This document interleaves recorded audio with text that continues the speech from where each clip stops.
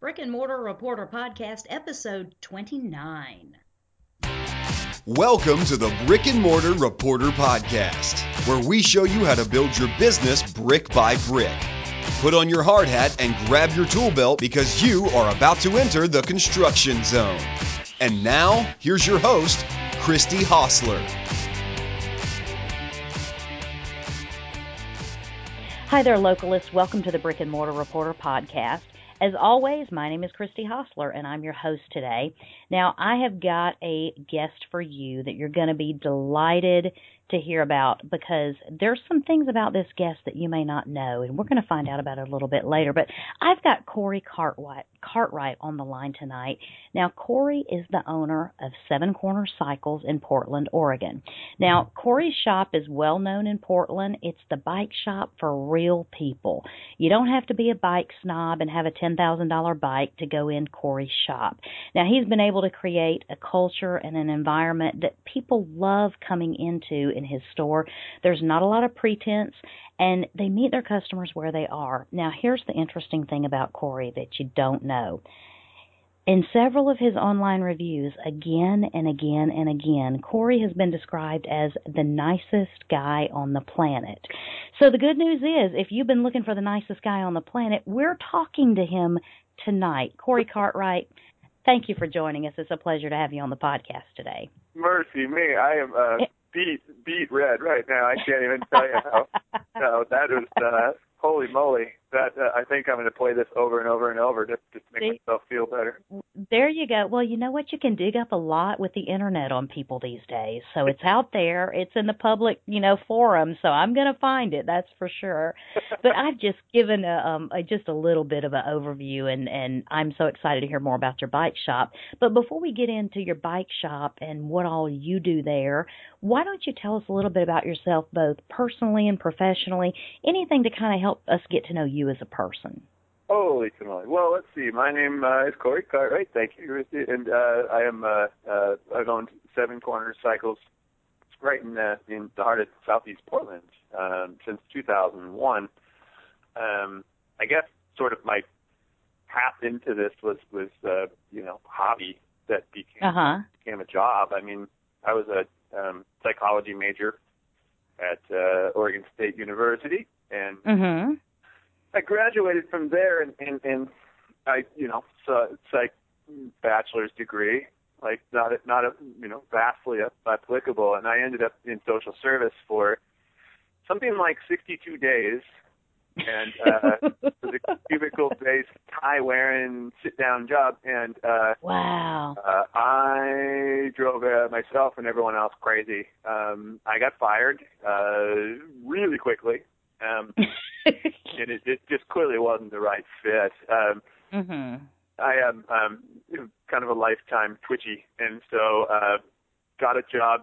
Bikes were a distinct hobby, and the bike shop right near my house that I was living at was hiring for the summer, and I got a job there, and it was a job that went from basically April into September, and then about almost 5 years later, I left that shop for another shop, where I worked for 3 years, and then thought to myself, man, this is easy. This is the life, man. I'm in a bike shop. This is good living.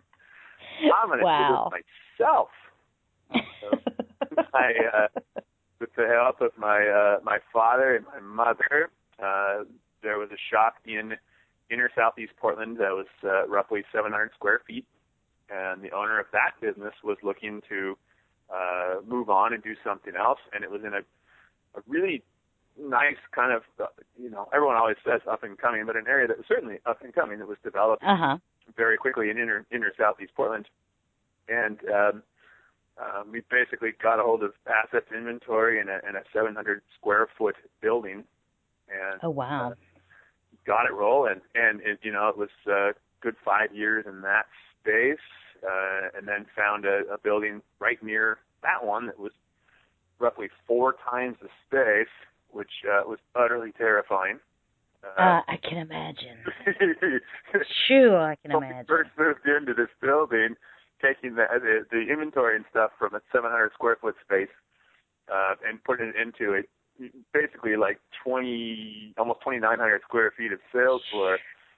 We just totally spread it across this flat wall because it's this giant, big square building, and it was just like flat wall of plenty. And so it was like lights down in a line, and just spread it out. And we needed inventory, and so we built it. And I was terrified to do this, and bumped ourselves into this spot and just did our same thing we always do. And fortuitously, we really, the neighborhood crazy embraced us, and it's been very, very loyal and friendly and amazing. And we've just grown into the space we're in now. Wow. Oh, it's awesome. It's really great. I couldn't be happier with and then of course there's plenty of pitfalls to discuss, but I couldn't be happier with how the transition from getting unceremoniously dumped from my job at 60 plus days and having like 5 suits with nothing to do with them, and suddenly becoming my own boss in a bike shop. So it was a really great transition. I've been super, super lucky. So did you always kind of have that entrepreneurial side to you whenever you were growing up? I mean, when did you realize you had that? It's funny, and it's an interesting question, and I don't know that I can't. I'd love to be able to say, man, day one lemonade stand. Yeah, it was there. I really don't know that I did. I feel like basically on my end anyway, what happened was that I loved working in a bike shop. I love working. I've been sort of, my dad put a work ethic in me that built the world. Basically just to grind it out, get it done, don't stop till it's finished kind of work ethic, which I roundly hated at times, but sure. and I think that it was less of like a I want to be my own boss, I need to be my own person, express myself kind of thing, because bike shops are pretty darn great as far as self-expression. You can be you can be pretty doggone insane, as it were, and work in a bike shop, but sure, absolutely. Just witnessing, the feeling the need to sort of, I guess, dig my wheels in more deeply, wanting to work really hard and always looking for opportunities to do stuff that sort of used up that energy and let me sleep well at night, was the only thing that was really kind of missing from working in other bike shops for other people. And when I, like day 4 of owning my own and realizing I just left, I was in the shop for 22 and a half hours, I think. And I was like, oh my gosh. Here it is, man. Like, this is entrepreneurship. Like, start grinding, let's go. That's hilarious. Now, let me ask you this, because you talked about your corporate job, and you are not the only successful entrepreneur that has ever been fired from a job. It's happened to everyone, but you clearly knew before it was you were fired. Did you feel pretty early on when you tried to fit in that cubicle type job that it was going to be fitting a square peg in a round hole kind of thing? Oh man, Christy, let me tell you, the one of the biggest complaints I think that arose from my employer, and believe me when I tell you, I do not blame them for firing me. I was an awful employee. One of the things that drove them crazy was I just would not sit still. Sitting in that cubicle felt murderous, and so I was around and talking a lot and just sort of driving people crazy. And it clearly was not proper fit, and I physically hated ties. Yeah, and so when you went from that to working in the bike shop, did you just feel like this immediate relief of, this is my space, this is my people, this is where I'm at home? Absolutely, positively, unequivocally, within, and I'm not lying when I say this, like 20 minutes. It was like, wow. This bike shop, and I vividly remember this because it was my first day in this shop, and I knew about bikes from like a riding bikes perspective. And, kind of working on them and being a home mechanic guy and whatever. I wasn't polished customer kind of guy. I was more like bikes rock. And there's billions of people out there that love bikes. Yeah. But I vividly remember walking out on the floor, my first day in, and I thought, I'm going to just give this a try. There's this guy looking at helmets, and I walked up to him, and I was just like, hey, how are you? And there was just kind of, I'm not much for awkward pauses, so I just kind of like, he didn't say much, so I just sort of remember this vividly, like, how's everything? What have you been up to? Is that your bike? And just sort of started yammering at this guy. Uh-huh. And, yeah. I actually still remember what he looks like. I'd love to see him again. But, that's hilarious. Can you imagine one day you might? Could you imagine? That'd be awesome. A ghost. Oh, my gosh. How are you? But I remember just walking up to him, and I just started talking about stuff. And then suddenly he was, I remember telling him about my helmet. And all this, like, kind of strange sort of interaction. And I was like, holy cow, this rocks. Like, I'm standing for 10 hours. I'm moving everywhere. Like, I'm constantly moving around in here. Uh-huh. I'm talking to people about bike stuff. There was, it was loud and crazy, and all sorts of retail strain, immediately. Yeah. There was plenty of and I make it sound totally harmonious, and it wasn't. There was all sorts of errors and pitfalls, but in general, the immediate feeling to me was, man almighty, like this is what I'm supposed to be doing. I'm supposed to be talking bike stuff with people, and I'm supposed to be dirty, and I'm supposed to be loud, and just sort of like communicating to people that I love riding bikes, and I really want to pass this on. So it was an immediately obvious thing for me. That's awesome because I hate to say it, but a lot of people do feel so much, even societal or family pressure to try to fit into that cubicle 9-to-5 kind of job. And clearly, when you can match somebody with their natural passion, with their personality and that sort of thing, it's like it's no wonder you've been able to be successful with that, based on what you were trying to make yourself successful at. It's no wonder that this is a great fit for you. So let me ask you this. Now, when you first started Seven Corners, you started out as a retail bike shop, so you sold bikes and accessories and all those kind of things, and then you also did service and that sort of thing. Is that right? Correct, yeah. Okay.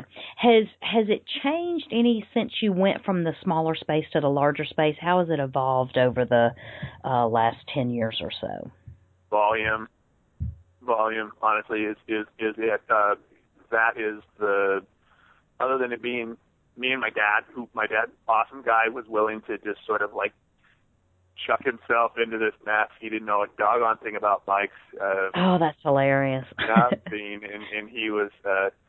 We had all those classic like father-son issues. I was like, I'm not standing next to this guy listening to him, pull the old guy thing on me. But from an evolution standpoint, I mean, it was just like it was me cranking on bikes and my folks trying to help when they could and doing everything they could, which was great kind of help, and it turned into where right now we're not anything but gigantic, and I don't want to be any bigger, but it evolved into where there's myself and my coworkers Trevor and Matt and Grant, and we just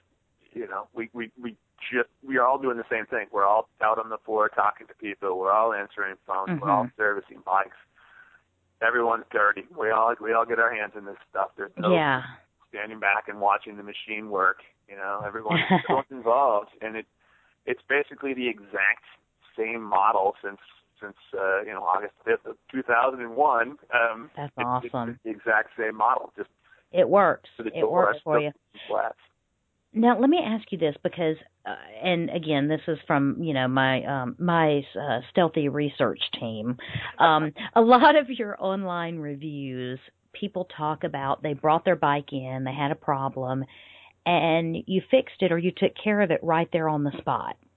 Now, a lot of companies that have the businesses that actually have to service and fix things, you go through this whole process of I need to schedule an appointment, I need to bring it in, I need to leave it, I need to come back 3 or 4 days later, or we'll call you back later and let you know what was the problem and how much it's going to be. How do you manage to do so much of what you're doing right there when the customer walks in? We work our butts off. That's it, honestly. I mean, it's just like, it's sort of like, you learn, bikes are something that, like any skill that's applicable out there, you do something a jillion times, you get pretty good at it. And somebody walks through the door and you've done this long enough with enough interest and focus, and you haven't been sidetracked by disliking it anymore. You know, you still have that interest in every single bike through the door. You want to work on that item. And suddenly it's like, you can do this stuff really fast. And it's because you've mastered it. And you don't have, I mean, like a true mastery, which is having nothing to prove, right? Like you don't need to prove anything to anybody because you know that you know this so well. Right.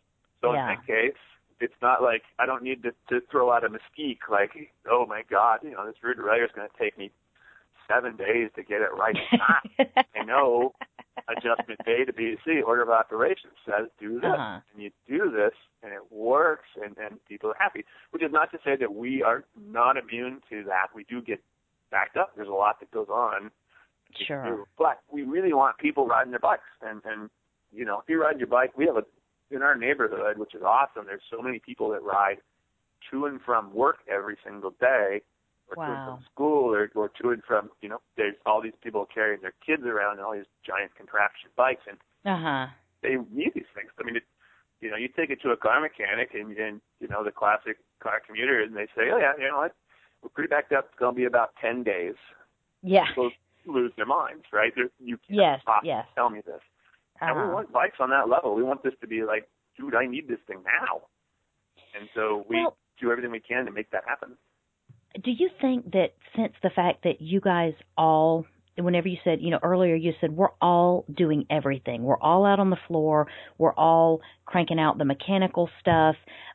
We all have our hands in it. Don't you think that's part of the key to being able to do that sort of thing? Because it's not like you have some Joe Blow sales associate that's standing there and someone walks in the door and says, oh, I have this problem with the bike, and they have to point him over to the service department because that's the only guy there that can do anything with it.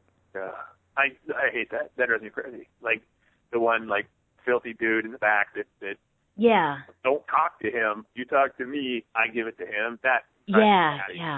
We're not big enough to be that store, and that's what I love about our place is that everyone in there I trust to do everything. Granted, it turns into cat herding. I mean, like, yeah, oh man, I'm so willing to help this guy. I'm going to spend an hour on this, but oh, dude, all those projects right there, like, go take those done too. And so that gets messy, you know, when you try to get, when everybody's involved in everything, everybody's voice is being heard, and it gets a little frantic. But, you know, that's just I'm so ridiculously lucky to have the people that I do who stand right there next to me and do this all day, you know. I mean, I talk to once in a while to say thanks, but otherwise they do this because they're awesome, and that's where I'm lucky.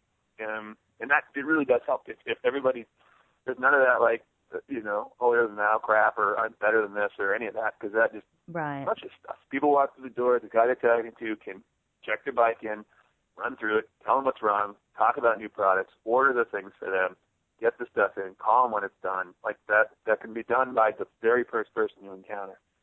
I love that. I love that it's everyone's cross-trained on everything, and there's no, well, that's that department or that's that person's job, and my job is only this. I love that total ownership of the customer from the minute they walk in the door. So I think that's fantastic. Now, let me ask you this. You had talked whenever we kind of first started about how terrified you were of when you moved from the smaller business to the larger building. And whenever you first set out on your own and you first decided to go into business, tell us about some of those fears that you had and what you did to overcome them. Oh, jeez. Oh, you kidding me? I still have all these fears. I was going to ask, I said it in past tense, like there's still no fear involved. So you can throw in anything that might be relevant right now, too. Let me tell you, it's incredible. And it is one of the things about you know, when I call us small business, because we're small, it's one of the things about a small business that doesn't go away. You're always worried about, I mean, an honest example for me, the thing I worry about is that sometimes somebody will walk through the door with a repair that they had done someplace else. And most every shop in this city here in Portland is pretty spectacular. I love both I deal with. Periodically we'll encounter something that somebody else did and be like, whoa, like they're having a bad day, or this is terrible, you know, like what are you doing? And I hate the feeling that somebody would walk to another shop with something that we did and be like, man, Seven Corners did this, and the other shop is like rolling eyes and going, oh God. Yeah. The quality of work thing just makes me, it just terrifies me to think that we would ever do some kind of repair or sell someone something or screw up something bad enough that they'd tell somebody else and there'd be that collective eye roll or sort of like, oh, yeah, gosh, those guys are all such blah, blah, blah. I don't know what they're doing. Yeah. And I hate that. That makes me nervous, you know. When I initially started, I mean, honestly, one of the biggest things I struggled with was do I want to be, so my dad was, like I've mentioned a couple times, was already, you know, pretty gainfully employed. He was a senior executive and was a very busy guy. And he, you know, I'm a son and he wants to know what I'm doing all the time. And he would pop in. And I was always like, do I really want to stand here in this building with my dad telling me, you know, why are you doing it that way when you do it this way? Yeah. Hey, what's this say? What's this do? And I'm like, oh my God. Yeah. To go somewhere else. And I remember thinking, this is going to be years. Like I'm going to be fighting with my dad over details for years and years and years. And that was a fear. Like I was like, this is going to really hurt my relationship with my dad. Yeah. Like, you know, I worried about that, and you know, of course, the money worries, which never go away. And yeah. You know, I worry about my staff, people that work with me, you know, leaving or getting disgruntled or getting mad or not telling me something. Oh, mercy. You know, if you have 3 hours, I can just keep telling you lists of things. You've got all the fears. You've got plenty to go around, right? Yeah, unfortunately, just to say that I think that's honest to God. I really think that as much of the highs, the lows are such a part of the experience. Like to see who you become or how you become when you hit a point where it's like, good Lord, like we screwed that up so badly, or that is very. Just the way you respond to that adversity is really cool from like a who am I perspective, right? So. Yeah, well, I was going to say the one thing, you know, the fears that you talk about are the same fears that everyone else has. I mean, we all have them in you know, different facets of our life. The whole thing is that the difference in you and other people is that you decided to go ahead and work through those anyway and go ahead and push through and go ahead and take the step, go ahead and take the plunge, and you are working that out every single day. There are so many people, in fact, the majority of our population, those fears that they have will keep them from ever taking the first step outside of their comfort zone. And that's just a basic difference. Oh, of course it is. And it's a tough one, you know. I mean, I understand. Like I have two wonderful dogs and a cat that's free to anyone that calls right now. And my lovely girlfriend and you know, a nice little house and you know, we have all these little comforts that you know, like one really bad repair, or somebody slips and falls in the store, or like, you know, sure enough, that stuff could all disappear like tomorrow. Maybe not the dogs, but right, exactly. You know, just them going. And I think about like people with children and you know, maybe people that they're taking care of elderly parents or you know, all these things all these life things. And God, that's terrifying. Like, go away from a steady paycheck and start making your own paycheck. You're floating out there. Like if it doesn't work, you've got to dig out of a pretty big hole. Sure. So that's terrifying. But on the other side of it, when you get out there and scrap and discover you've got it in you, oh man, that is awesome. That is great. That's what I find so fascinating, is that there are these people just like you all over the country that are doing this in spite of all their fears, in spite of everything else. And it's part of that entrepreneurial makeup, which I find so fascinating, because it's not that you're born with some kind of special DNA. It's not that you have, you know, you have unlimited pockets and you can, you know, you have all the financing in the world so you don't have to worry about anything. It's like, no, these people are out there making it happen even though they have all these fears. And I love that. I love that you push through and you do it and you say, you know what, I've still got the fears I'm battling every day, but we're taking action. And the highs you get off of doing a job great and getting all the good customer reviews and staying in business another month month and another year and growing and expanding is worth every bit of that. Agreed 1,000%. Yeah, I couldn't possibly agree more. It is, like you said, it's exceedingly rewarding. Even when things don't go well, there's a weird reward to that. So. Yeah, it's learning. There's no failure. It's only learning and lessons. So, now, Corey, have you had any sort of business coach or mentor, or has your dad kind of been your main one in that role? He certainly was. He passed away in 2009, and he. Sorry to hear that. Oh, thank you. Yeah, I appreciate it. We miss him a lot. But he played a really big role. He and my mom both would just put that. Like that summertime thing. I worked at a furniture warehouse. I worked at a grocery store. I worked at, I never was like, here you go, here's life of the summer. Placed in this air-conditioned office thing. It was like, yeah, cool. Like, get out there and start, carry that furniture and earn your stuff. Sure.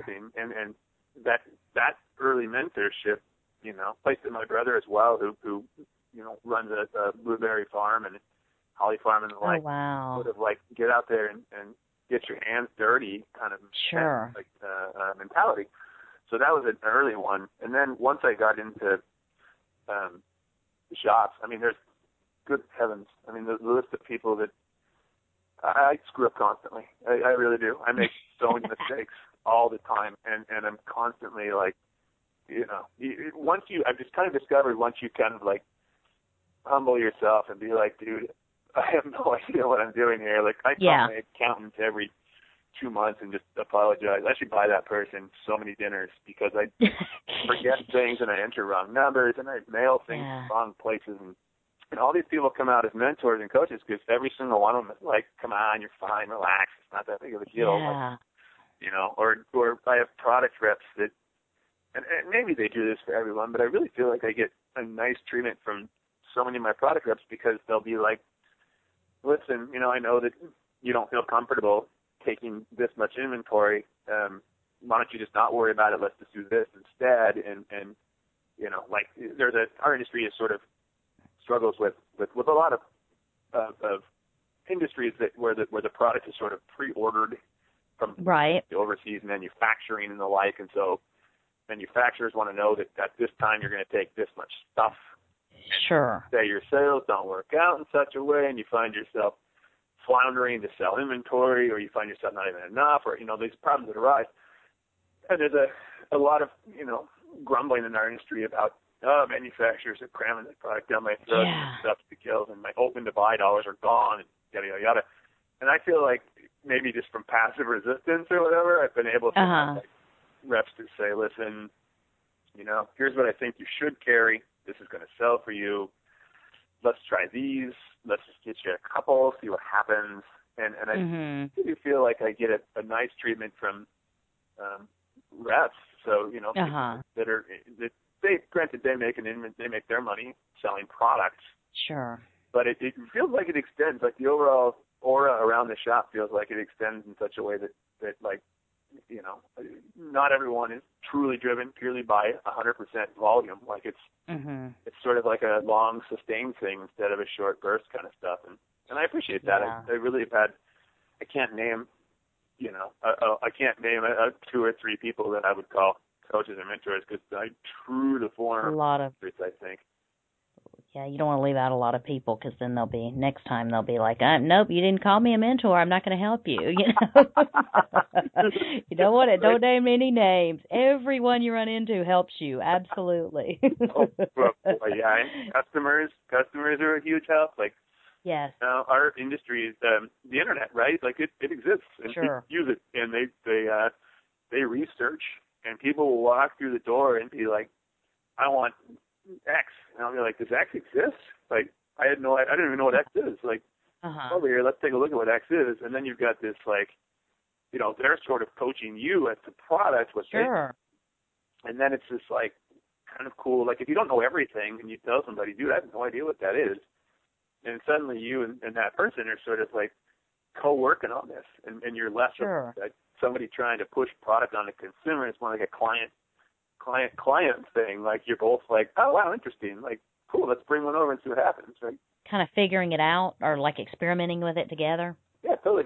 It's I a like that. cool. It's kind of a cool power thing. Like if you don't know something and you ask someone to tell you about it, then people won't like look at you like what an idiot. Like I'm never coming here again. This guy doesn't know anything.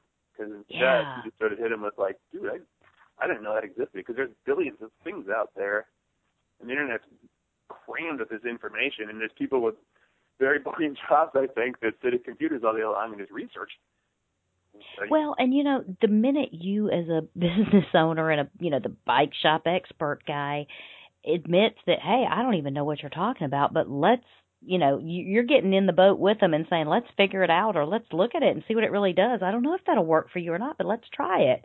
Agreed. Suddenly there's an instant, you gain credibility that way, because you just bring yourself, you're just the everyday person then, just like them, and people instantly relate to you when you do that. So it doesn't harm your credibility to say, I don't know what that is, or oh no, that thing's terrible, it's awful, and then later on they leave and you're like, what was that they were talking about again? Because I think a lot of people don't want to admit there's something out there that they haven't heard of or don't know about or hasn't been brought to their attention. So that's definitely a good lesson. Oh, sorry. I just got to say that my experience with everyone I know in bike shops, at least here in Portland, really, truly, I'm always kind of baffled when I see people writing reviews and the like, because online reviews are pretty telling, it seems, and I see people, total bike shop snobs and whatever, and I'm always really surprised, because I feel like most everyone I know that's involved in this industry is not really different from how we do things. Like most everyone I know, if you go in and you ask them a direct question about something, they're going to take the time and answer that question, and that's a huge part of it. Extends well beyond, I think, bike shop. Just this little teeny tiny world we live in. But like every local business, like it drives me berserk to go into a place and see a Drift owner. There's a restaurant kind of near my house that has hopefully they don't listen to this, but they we'll never know. Just stands there and watches, people work, and there's tables with empty glasses sitting on them, and people waiting for checks, and people wanting to, order another this or that, and the owner's just standing there, and I'm like, you're making the business look terrible because you're not. I couldn't do it. There, bust those tables, say hi, say thanks. Like, dude, it's your money to make. Yeah, exactly. To buy stuff. So that extends so much into our retail. Like, people walk through the door, they're making a conscious choice to come in, talk to us, buy things, and support us. Like, they're voting for us with dollars. And sure, absolutely. We don't just like, holy cow, let's do everything we can to make this right. The dollars will follow if we do that. Don't approach that way, man. People just like, well, let's try one of the other 71 bike shops in Portland. Sure. Yeah, people always, even if they don't have a choice, sometimes they will choose not to patronize anyone. I mean, let's face it, in a lot of areas, bikes are optional, and a lot of other things people provide are optional. But, I have seen the same thing when I go into any of these. I try to go to local places as much as possible. But there's something about when you walk in and no one speaks to you, and you feel like you've kind of just invaded somebody's space, and they're looking at you like wondering if you're shoplifting or what you're doing. You just kind of go, it's a creepy vibe. And at the same time, if I have to be the first one to speak to you as the customer, boy, I'm not going to be around very long, to be honest. I'm going to get out of there as a customer. So I'm like you. It would drive me crazy to see an owner standing there watching or seeing a need of anything that needed to be done for their customers and not busting all over themselves to try to get it done. I couldn't do that. I would lose my mind. So it's dazzling to me. It really is fascinating. It's like, are you serious? Like, this is your business, right? Like, this is your world. But it's a scary thing, and it is what I think drives people. Like, they don't have to go to local businesses anymore. You and I both know that. Like, the world can buy everything online or at the big box store. Sure. Yeah. They don't have. Well. And the interesting thing is when you get right down to it, something that simple can make or break your business. I mean, business is complicated enough, but there's some basic things, and that to me is one of those basic things that can either make your business sink or swim. And I'm all for the swimming. So, now, Corey, let me ask you this, because you've said you've learned a lot of lessons along the way and that sort of thing. Are there any particular failures that you've had that maybe other business owners could hear how you failed and how you learned from it and what you did, and maybe they could learn the lesson without actually having to make the same mistake you did? Oh, my heavens. God, that is such another one of those, like, how many hours do you have questions. I mean, I the list of things that I have done wrong, from tiny to catastrophic, is pretty substantial. Mm-hmm. And I think that I mean, honestly, I mean, first and foremost, I guess I should say that I sort of wish before my dad had passed away that I had sort of stepped back, taken a deep breath, and thought, sort of a family first kind of thing, and been like, okay, mm-hmm. yeah, this is the shop and this is the stress of business and that sort of stuff. But this is so mm-hmm. sad. I kind of wish that I'd taken a bit of a deeper breath and been like, okay, business is terrifying. It's freaking me out, but dude, like you got your mom, your dad, your brother, your girly friend, your dogs. Like you've got all these people and friends that you love around you. Take the time and pull yourself back. Like mm-hmm. bully yourself to think that everyone should leave you alone because you've got so much going on. Like, so what? Right. Like tomorrow's going to be another day, and yesterday happened, and like who cares anymore? Like get out there and remind your friends and your family that you exist. One, and two, that you appreciate them. I would say that probably one of my bigger early failures was just taking the time to recognize everyone and let them know that how much I appreciate them. Mm-hmm. From that day forward, I would say, from a business standpoint, I think that one of the things that is hard to learn to do mm-hmm. well, I guess, is I'm an exceedingly optimistic guy, and I try to be really nice. I want to help and accommodate everyone. Learning to say no is really, really hard. You get pressed into your brain like customer service first, yes. right? And that's in there. So customer walks in, and the more people that say like, "Hey, I know blank who knows blank who knows blank," so where's my discount kind of stuff? Yeah, is a definite issue. And learning to say, "I'm really sorry, but that's great, but I got a house and I got great people that work with me, and they've got health insurance and they've got retirements to be paid, and they have all this great stuff that I want to provide them, and I need to provide that by saying I got to maintain some price integrity." Sure. That's a hard one to. That is a hard one. And that was definitely an early-ish failure for me, and something that I've gotten much better at in terms of establishing parameters as to who's really your friend. Mm-hmm. Personally, of course, and professionally, like who, not that you're trying to get something from somebody, but who is mm-hmm. genuinely interested in your business, watching you succeed, and who's just like, yeah, man, we're cool, glad handing kind of crap, and then sure, thanks a lot for the giant discount, and I'll see you in 6 months when I need something else. Like getting past that is hard.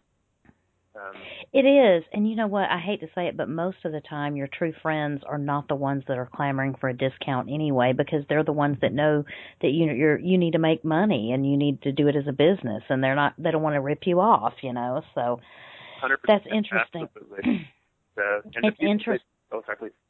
No, go ahead. I was just going to say the people that prove themselves to be, actual friends of the shop that end up getting, I guess, a little more generous treatment as far as pricing or service or labor or what have you, usually prove themselves by bringing us beer or bringing us food or, sending in friends or, calling to see how things are going. I have friends that have proven themselves by, oh, mercy. So my friend Nate, an incredible human being, this is a terrible story that he's going to probably blush about, but He, Go ahead. All the more reason to tell it, right? So I'm in the shop, and I end up, it's a Sunday, and I'm working alone. And I really can't recall why I was working alone, but Sundays are 4 hours of pure sprint. We're usually really busy.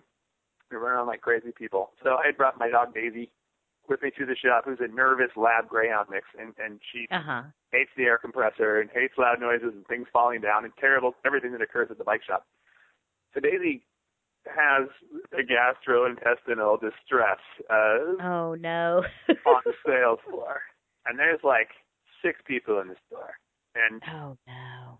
Nobody is, I wouldn't say willing, but like people are sort of like, oh yeah, look at that big pile of dog crap there. Well, let's just get what I need to get here. And I was having a terrible time again with the say no, like, okay, give me 5 minutes to get the mop and clean up the dog poop. Yeah. The maid comes in, sees this pile of dog poop on the floor, goes in the back, grabs the mop, starts cleaning up the poop, mops it all up, comes back out, starts helping people. Like, this is just, he's not getting paid. He's just there. He's a guy who's just who recognizes, who likes me, I think, and I adore him. And yeah, like, I'm gonna come out and help this guy because this is a local business that I like and support. And he doesn't expect anything from me. He's just that kind of guy. Yeah. And those kind of people are the ones that you want to foster. Like, get those. Sure. And treat them like they're royalty because they are, and they're the ones that are true friends. And sort of chopping through, not that I'm asking every one of my friends that might listen to this to come up and clean up my dog's poop, but they're the ones that are proving that there's a reason that you want to support them, and they're supporting you, and it's a mutual beneficial kind of thing. So learning to chop through that is really hard to do.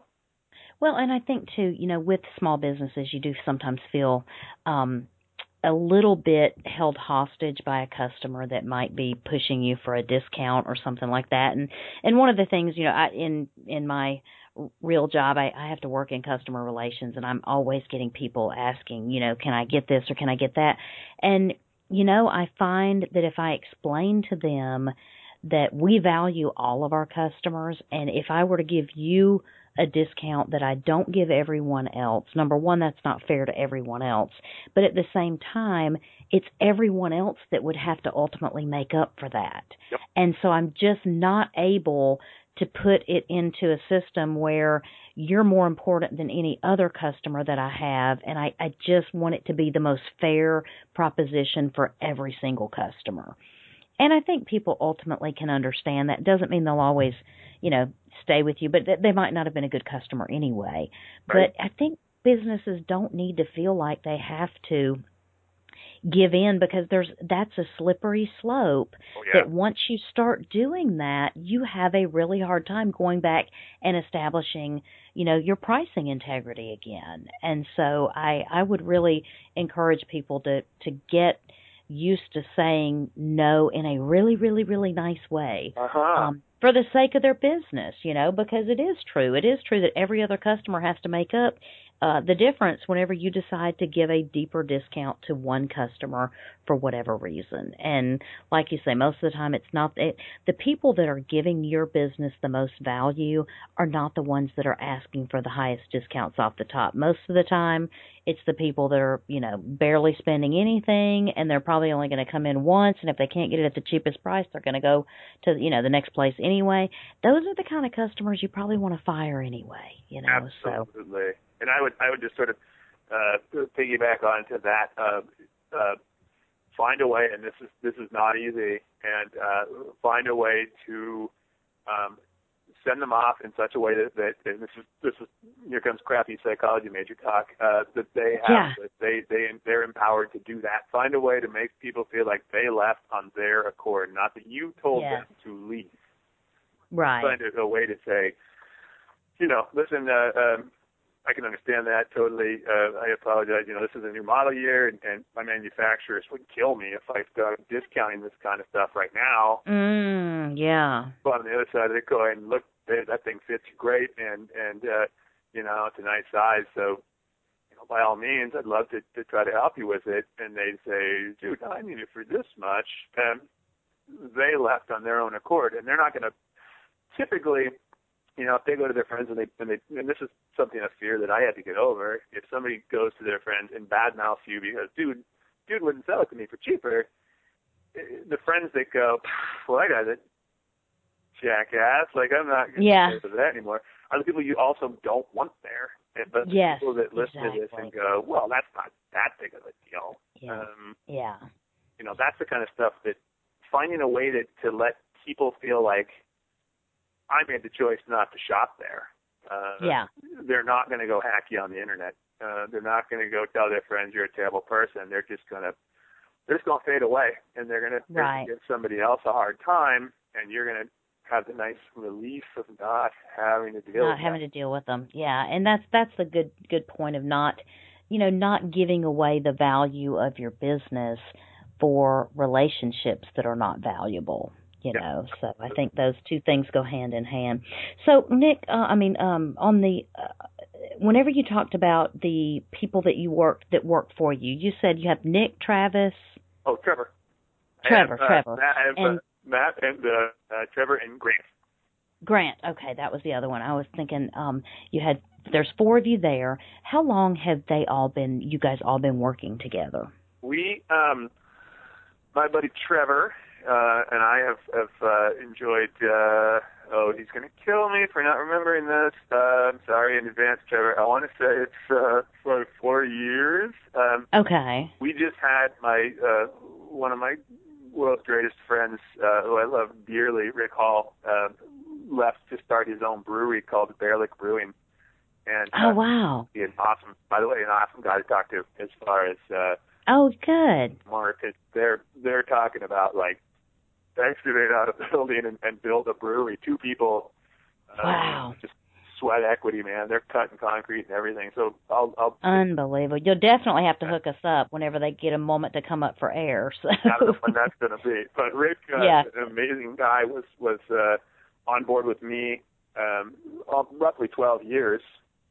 Oh, wow. Just left a few months ago, which was it was a big hit. It's kind of a big gap. I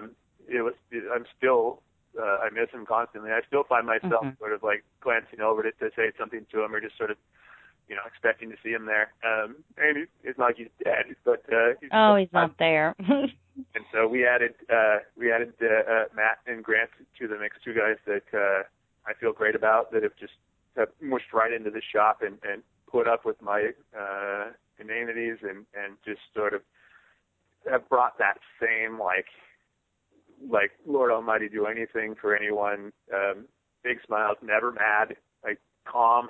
Oh, wow. And we're super lucky in that regard. I mean, retail is so hard. Like, we ask so much of people, and especially like a mechanically skilled retail position, which is sort of what bicycle retail is. Like I'm not going to suggest that it's world saving necessarily. The work, right? But we're asked to know an awful lot for terrible pay. Right. And so I'm always I'm one, exceedingly grateful, and 2, would suggest to anybody that decides that they want to do, a business, find good people and then throw everything you possibly can into keeping them with you forever. You will not succeed at this stuff alone. You need somebody, especially if you're mildly successful or decently successful, you're going to need somebody standing there. And if you can not worry that they're over there saying something terrible or wrong or lying or whatever to that consumer, that client over there that you can't hear, if you're confident they answer the phone well and they're pleasant and they know their stuff and they're going to follow your lead, if you're confident in that, oh my God, it takes so much strain off of you. And that is awesome that you've got that kind of going on with that dynamic right there right now. Now, do you ever get to a point though where you have to say, these guys, I'm sure you probably have a very congenial relationship with all of them and you're more friends than anything, but do you ever have to get out that boss and owner role and really lay down the law? And yeah, you do. And this is where it's that's another tough one for me. Being driven crazy by Well, the nicest guy in the world, I would imagine it would be a tough thing. That's a bit of a misnomer. I think Gretchen would probably want to call you up and have a nice long talk about that. But she'll put a different review out there and be like, "This guy is a jerk." And my mom, for that matter, Mom, I'm really sorry. I was pretty rude to you last weekend, and I apologize. But that being said, it's a tough one. It's really hard. I'm right there, and I'm involved all day long. And in minutia, honestly, like, dude, why is that flat taking so long? Or quit playing with that, or no, man, don't be doing that for that guy. Like, doing those little things. And I think that I'm probably really hard to, and I give the guys immense amounts of credit, because I think I'm really hard to, like, stand next to and work with all day, because, I'm sort of like, right now, why are you doing that right now? Like, why are you doing this? Or, I try not to be nitpicking and stuff like that. I'm not good in the role of, I'm your superior. That's just not right. That's not my strength. It's not my place. Yeah. And honestly, it never will be. I'm never going to be that guy. Like with that's the guy with the tie, right? That's that worked in the cubicle. That's awesome. I know some great people that wear ties every day, but that's the separation between boss and employee. For me personally, and I do not advocate this for everybody, this doesn't work very well. I'm a personal space invader and all that kind of stuff, and it's just that's what I am, and I can't get around that. But it's hard to be. There's probably some stuff that goes on that I wish didn't, and this is going to lead to a huge discussion, I think. But okay, well, great. Yeah, all right. But I mean, there's some stuff that goes on that I probably wish didn't, and I know for a fact that I do stuff that drives the guy berserk, and I do appreciate we're all in one room, we're all standing shoulder to shoulder next to each other, and stuff grievances air quickly. I feel like there's nothing building up. I hope not, and I hope they would tell me. Yeah. Well, I was just wondering, because it seems like you would be just a real easygoing guy to work for. And I don't mean that anything goes, but I mean that you want to have a really personal relationship with all the people that work for you. But that's a hard thing to balance, of you work for me, but ultimately you work for me, and so it's hard when you want to be Mr. Nice Guy and you want to be, friends with everyone, and you do things outside of work together and that sort of thing. But at some point that line has to be drawn. And I think you're not the only one that's difficult for. But I think, people do end up ultimately, even if you lose it, one day on somebody, people ultimately end up respecting you for that kind of thing. Well, just like you said, you told me about you getting fired. You're like, I don't even blame them for firing me. I was terrible. People know when they're terrible. You know what I mean? They know when they're screwing around. They know when they're doing something they shouldn't be. And if you call them on it, most of the time they're like, I probably deserve that.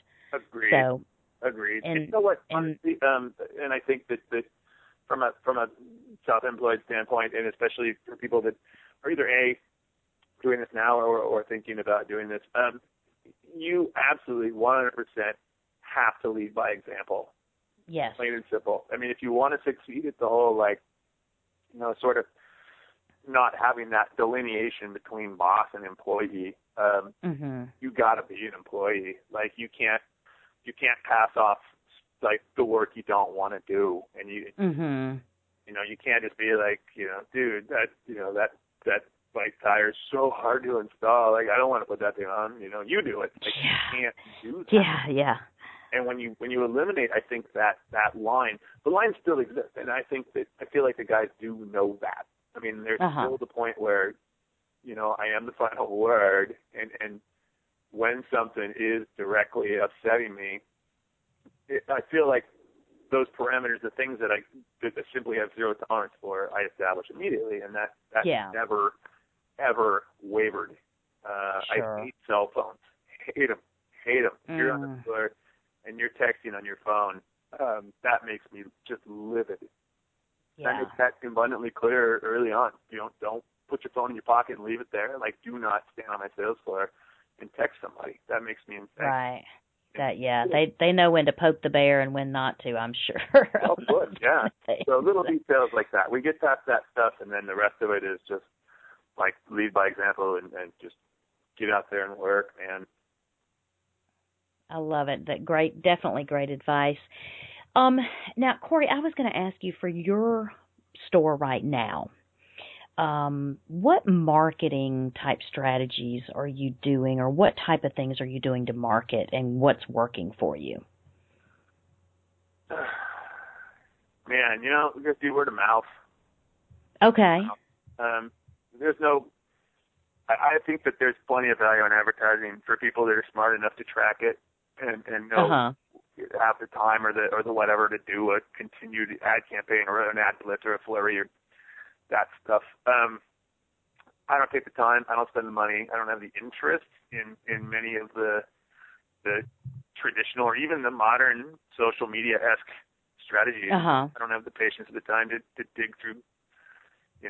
Cool, you did a 2.7-mile run yesterday morning, so now let me post my thing about this sale over at the shop. I just don't have the interest in getting through that stuff. So our marketing strategy tends to be, you found us sort of, Yelp reviews and things like that. Like, right. People tell people, dude, these guys are great. Like, they're good people. They work hard. They're nice. And they know their stuff. And I think that is exceedingly valuable just because they tell people you trust, this person to say, this is a good shop. And that's not me forcing you by raining my logo down from the skies. That's just like going, so and so knows bikes and he likes this place. I'll give him a try, and that is crazy easy. I mean, that's such a nice type of marketing. So we honestly rely on just when you are that relationship. That's our marketing strategy. Well, and I was going to say, you are not alone at all, because 100% of the small business owners that I've interviewed, and you can tell that there's been a lot of them at this point, have said that word of mouth is their biggest form of getting new customers. And that is, so if we know that's the most number one, it's the most productive, and like the holy grail of the type of customer you would get coming in from word of mouth, it's a better customer. It's a more targeted customer. At the same time, if you put all of your energy into making sure that you're building those customer relationships so that you get more word of mouth, that is a marketing strategy. It's just a different one than some of these other channels that people use, because that word of mouth, I mean, if you can capture that and you clearly have got people talking about what you're doing and how they're feeling when they come into your shop, when you got that down pat, the word of mouth just happens. People can't not tell people about it. It's gonna come up in conversation. So I think that's a great strategy, because it's cheaper to do that. You know what, though? It's also the hardest. Yeah. It's really hard. Like, I could pay the local alternative Newsweekly a giant pile of money to place my ad prominently on page 2, and that's just spend a giant pile of money and have your marketing dude email a PDF or whatever the kids use these days over to this paper, and they print it. Like, getting that person to tell person B, dude, these guys are great, and then person B shows up. That's even more work, because you don't want to A, upset person B, and 2, well, boy, here I go. You don't want to upset the second person, but you also don't want to make the person that said, hey, go to this shop, look like a jerk. So now you're hard to keep 2 people happy and 3 people. It is. It's not the easiest route for marketing, but I definitely think it's the smartest one for small business owners, and I love that you're just like, you know what, screw all the social media and all these other campaigns and that sort of thing. We're just focused on our customers, and when they come in the door, we want to make them happy, want to make them leave happy, and tell other people about us. That's a great plan. So, Corey, you have given us a ton of information about what your journey has been like and the fears and how you've overcome things. And just nugget after nugget of information that can be useful to other people. And so I wanted to give you the opportunity to promote anything you want about your business to our listeners, because I'm sure we will have some in your area. So what did we need to know about your business? Oh, golly. We strive to be a classic neighborhood bike shop. So that's what we're there for. If you want to come by and see us, or I'd be more than happy. I don't know if it's normal to let you know my telephone number or what have you. Sure. What I can do is also link up to your website that would have all those information, your contact information and that sort of thing on there. Yeah, our website stinks right now, but we're working on it. Yeah, tell us what the URL is for your website. It's the number 7, so 7-corners.com. Isn't that awful? Okay. Numbers. Okay. Yeah. Well, it breaks a few of the rules, but hey, you're not really a traditional kind of guy anyway, so that's just par for the course, right? So we'll definitely link up to that on the show notes that we do for the podcast. So we'll have that on there. Now, do you guys ever do any kind of like group rides or community rides or any events like that you get involved with the community? I wish we did more. I know it's hard when you got to staff a shop on the days whenever people would be out riding, right? Yeah, and that's what's really tricky when you're 4 strong in the spring and the summer. All 4 of us are running like mad, and to take 25% of your staff away for a day for you imagine a 30-person shop or whatever, taking people away in a day. That's a huge percentage. So we unfortunately don't do enough of that. I really wish we did. That's something that in the future I'd love to grow, but I don't. In our current model, I would anticipate that's going to be difficult. Not going to be on the highest on the list right now. So perfect. I don't think so. I understand that completely, though. So, well, what we will do is go ahead and link up with all your places we can contact you on the your website and that sort of thing on the show notes. Any parting thoughts you want to share with us, and then we'll say goodbye. Oh my gosh. I really appreciate you having me on, and I guess if I was going to communicate anything to anybody, I would say that being your own boss is awesome. It is great. It's everything we talked about and more. I would just warn people that don't expect to get rich and if you don't have gobs of energy and a ton of passion for what it is you're doing and you can't convey that to people, try something else. Plan on burying yourself into this and find every inch of energy you have and throw it into your business. But try it. It's awesome. I wouldn't trade it for the world. Excellent. I love it. I love the advice and the passion and that sort of thing. It goes right along with it. And, people know when you're genuinely, authentically passionate about what you're doing, and when you love showing up to your own business that you created every day is all the better, So I love that you're passionate about that and you have the energy for it. Corey, you've been an absolute pleasure to talk to. I have loved getting to meet you this way and getting to kind of peep into your life and your business a little bit like this. And I will tell you, if I'm ever out your way, I'm going to definitely stop in and check out your bikes and that sort of thing. So that'd be awesome, Christy. I would really like that. That would be, I know you're on the other side of the world practically, but it would be fantastic to have you anytime. It's a great destination to go to, the Pacific Northwest up there. So I've never been, so it's on my bucket list. So I'm going to get there one day. But I just appreciate you taking the time in your evening and after you've worked all day and everything to definitely come on and share more things about work. So thank you for your time, and thank you for being so generous with the information you've shared with us tonight. I hope you have a fantastic evening. Oh, thanks. And thanks to you for doing this. Listen to every single podcast on it. This thing is great. So good job to you. Excellent. Thank you so much, Corey. I appreciate your support. Thanks, Christy. All right. Have a good night. You too.